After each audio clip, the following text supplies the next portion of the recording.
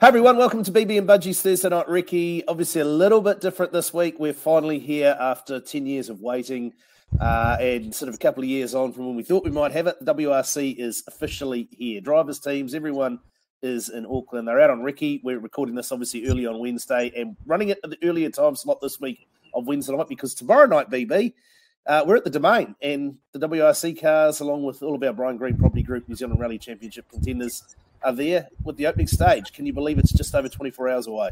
Oh, it's incredible, Budgie. I mean, sort of Friday when they started packing in the service park, it was a real pinch yourself moment. I mean, there's so many people that have put so much into this coming back, and it's finally here. I mean, how freaking exciting. It's finally just over there. This is going to be so cool, man. It's just mega. Mate, you've had a rather interesting week. We'll get into all the little bits and pieces that you've been doing a little bit later on. But you have been out on the roads. You've checked out some of these roads, particularly the ones north of Auckland. Talk us through what you've seen, what sort of condition the roads are in, and what you can expect across the next few days. Yeah, I was lucky enough to join the Rally Safe guys for their course check over the weekend. I'd have to say the roads are in the best condition I've ever seen them in. They are wide, they are hard, they are fast. There's not a heap of gravel, so that'll be, not so relevant for our NZRC guys starting a little bit further back on the road. But the likes of Kelly, Rove and Pera will be quite happy with a bit of a lack of gravel on there, and I think it makes for a better spectacle all round when we've got people, not hamstrung by a thick layer of gravel on the road. So, there's the very, very odd corner in shade that might get a little bit soft, but with what we've got, good hard-packed roads, those beautiful canvas that everyone talks about, the roads are in immaculate condition. You really couldn't ask for anything more, Budgie.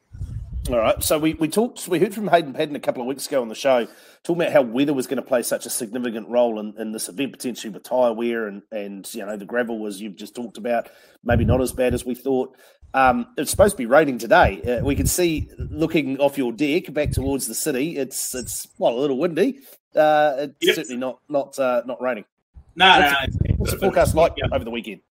Yeah, Saturday is looking particularly bad at the moment. Maybe I think Thursday's going to be clear, which is awesome. That Auckland Domain stage is going to be something pretty special. Free event. So if you're not sure whether you want to come and see the rally or not, and don't want to outlay for a ticket, that's your place to come. Central Auckland, it's going to be massive. They're expecting huge crowds there, so get there, nice and early. Parking will be all off-site, so public transport, not that it's something that I normally go for, is probably the way to get there. That's going to be awesome. If we can avoid some rain there, that'll be fantastic. And we might see a little bit of rain on Saturday. Hopefully not. It'd be great to have a dry event. But I think the majority of it, if we do see anything, will be light rain stuff that's not necessarily going to impact the competitive side hugely.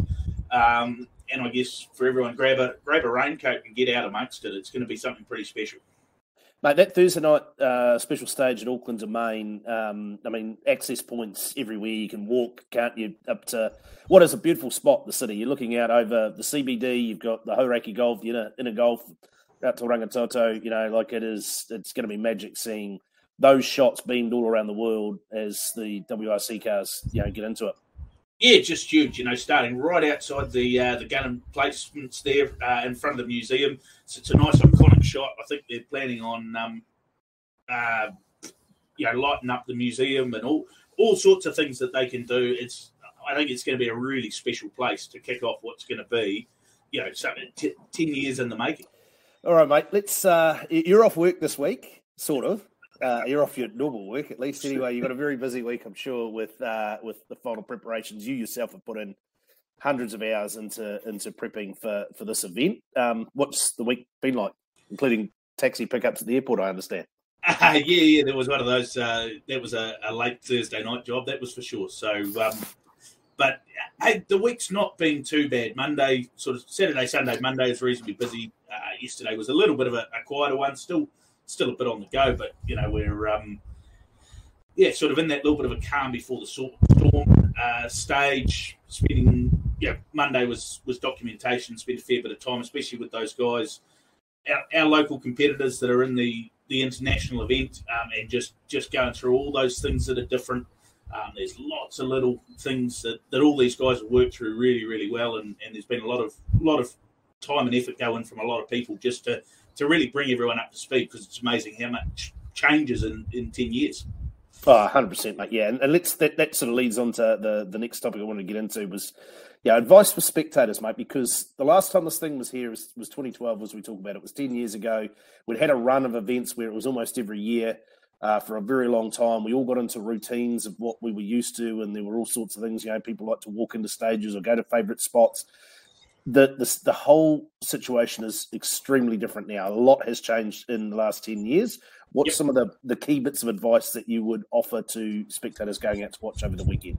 Number one is, if a marshal tells you to do something, do it. Comply with that. They've had the training. They completely understand. And if you do want to walk into a stage, that's fine. Get yourself into a safe place and make sure you're in place at least half an hour before the first car. Once Michelle Mouton comes through, you're in place. You're stuck where you are. Don't try and move. Those cars do have cameras, and I can tell you that there is a guy whose job on event is to sit in the office, in the rally control, and monitor those cameras to make sure that no one's in a dumb spot. They won't hesitate. They did it in Finland. Finland is the rallying mecca of the world. They will stop a stage. So please, guys, don't ruin it for everyone. There's not a huge amount of stage mileage, and we don't want to be losing stages to spectators that are playing silly games. Yeah, I mean, that is something to really think about, mate. 99.9% of people will do as they're told. They'll have a good time. They will adhere to the rules. The odd person that thinks that they can circumnavigate those rules, bear in mind the other 99.9% of people are going to make sure that you do what you're supposed to do, because we don't want stages cancelled. We want to watch the world's best for the first time here in a very long time. So think of everyone else. Just play by the rules. Go and stand where everyone else is standing. Stand in a safe place, and enjoy what is a very special occasion. It's been a long time since these drivers have been here, and it's a special thing. So let's all enjoy it, mate. I want to finally touch on Jack's Ridge. Obviously, the event finishes there on Sunday. You have spent an awful lot of time out there. Maybe just a word quickly on Andrew Hawkswood and his family and the effort that they have gone to ensure that this event was able to come here, because without that stage it wouldn't be here. And what to expect for spectators who recall, I guess, the Repco Battle of Jack's Ridge at the end of 2020 and how successful that was. But the stage is going to look quite a bit different this time around. What can you tell us? Certainly the notes coming back from Recce is the new, bigger, improved mega jump is certainly that.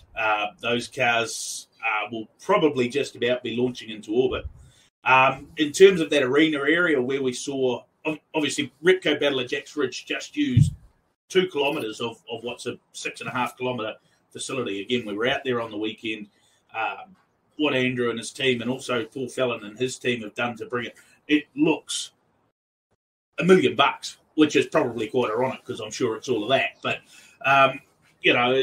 it's so cool. The road surface is superb. It's nice and hard. There's a new section in the arena, so a little bit more viewing. Lots of places for spectators to be. There'll be big screens in there. There'll be demonstration runs in between. We've got all sorts of really cool, like Ari Pettigrew and Hayden Paddon's EV car. We've got Sloane Cox and the Hill Climb Monster. We've got Greg Murphy driving around in a Lancia Stratos, like Metro 6R4 running Toyota Celica Twin Cam Turbo. We've got Ian Fitch and a few of his mates on the quad bikes, stadium trucks, side-by-sides, all the cross cars, all sorts of just epic. It's just going to be the most fantastic day, big screen so you can see what's going on out the back and all sorts. I can't wait. It's just going to be the perfect finale to what is going to be the most incredible event. Anyone that's watching that hasn't got tickets sorted, it's still possible to get tickets Sunday? For Sunday, yes, you can still get your tickets for Jack's Ridge, and I really recommend you do.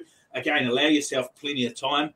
They're expecting a lot of people in there, somewhere between 2 and 3 times the amount of people that were in for that Repco Battle of Jack's Ridge. So you thought that was packed. Man, there's going to be some people there.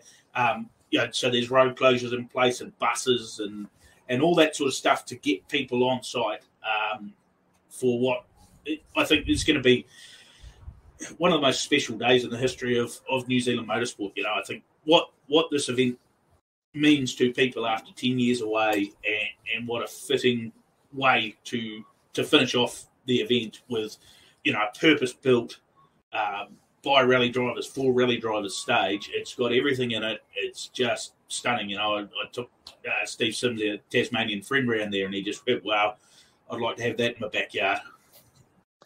Mate, just to finish here, what does this weekend mean to you personally? As I said, you've put in a crazy amount of work. It's all consuming. It's basically been your life for the last couple of years, getting it to this point. What is the next few days going to mean to you? I mean, it's been a huge amount of teamwork. I've done my bit. Certainly, you know, guys like Paul Mallard, Peter Johnston, Michael Goldstein, the hours they've put in. Merrin in the office, she's been a superstar. I think it's finally here. You know, after 2020 and the letdown.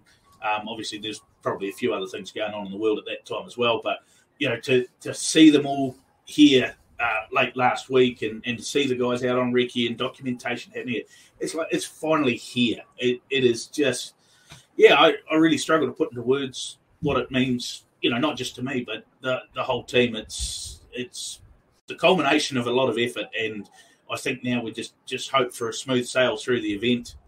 You know, Stuart Barnett as well, the clerk of the course. I know there's so many people that have just done so much to make this happen, Budgie. And I think, you know, a successful event will mean the world to all those people. Yeah, and look, I'm sure it will be. But, you know, on behalf of the rally community and I guess the wider sporting community too, mate, thank you to you and the team, all those people you mentioned, for all the hard work, the efforts, the cost. There's a considerable amount of cost and personal effort that's gone into this.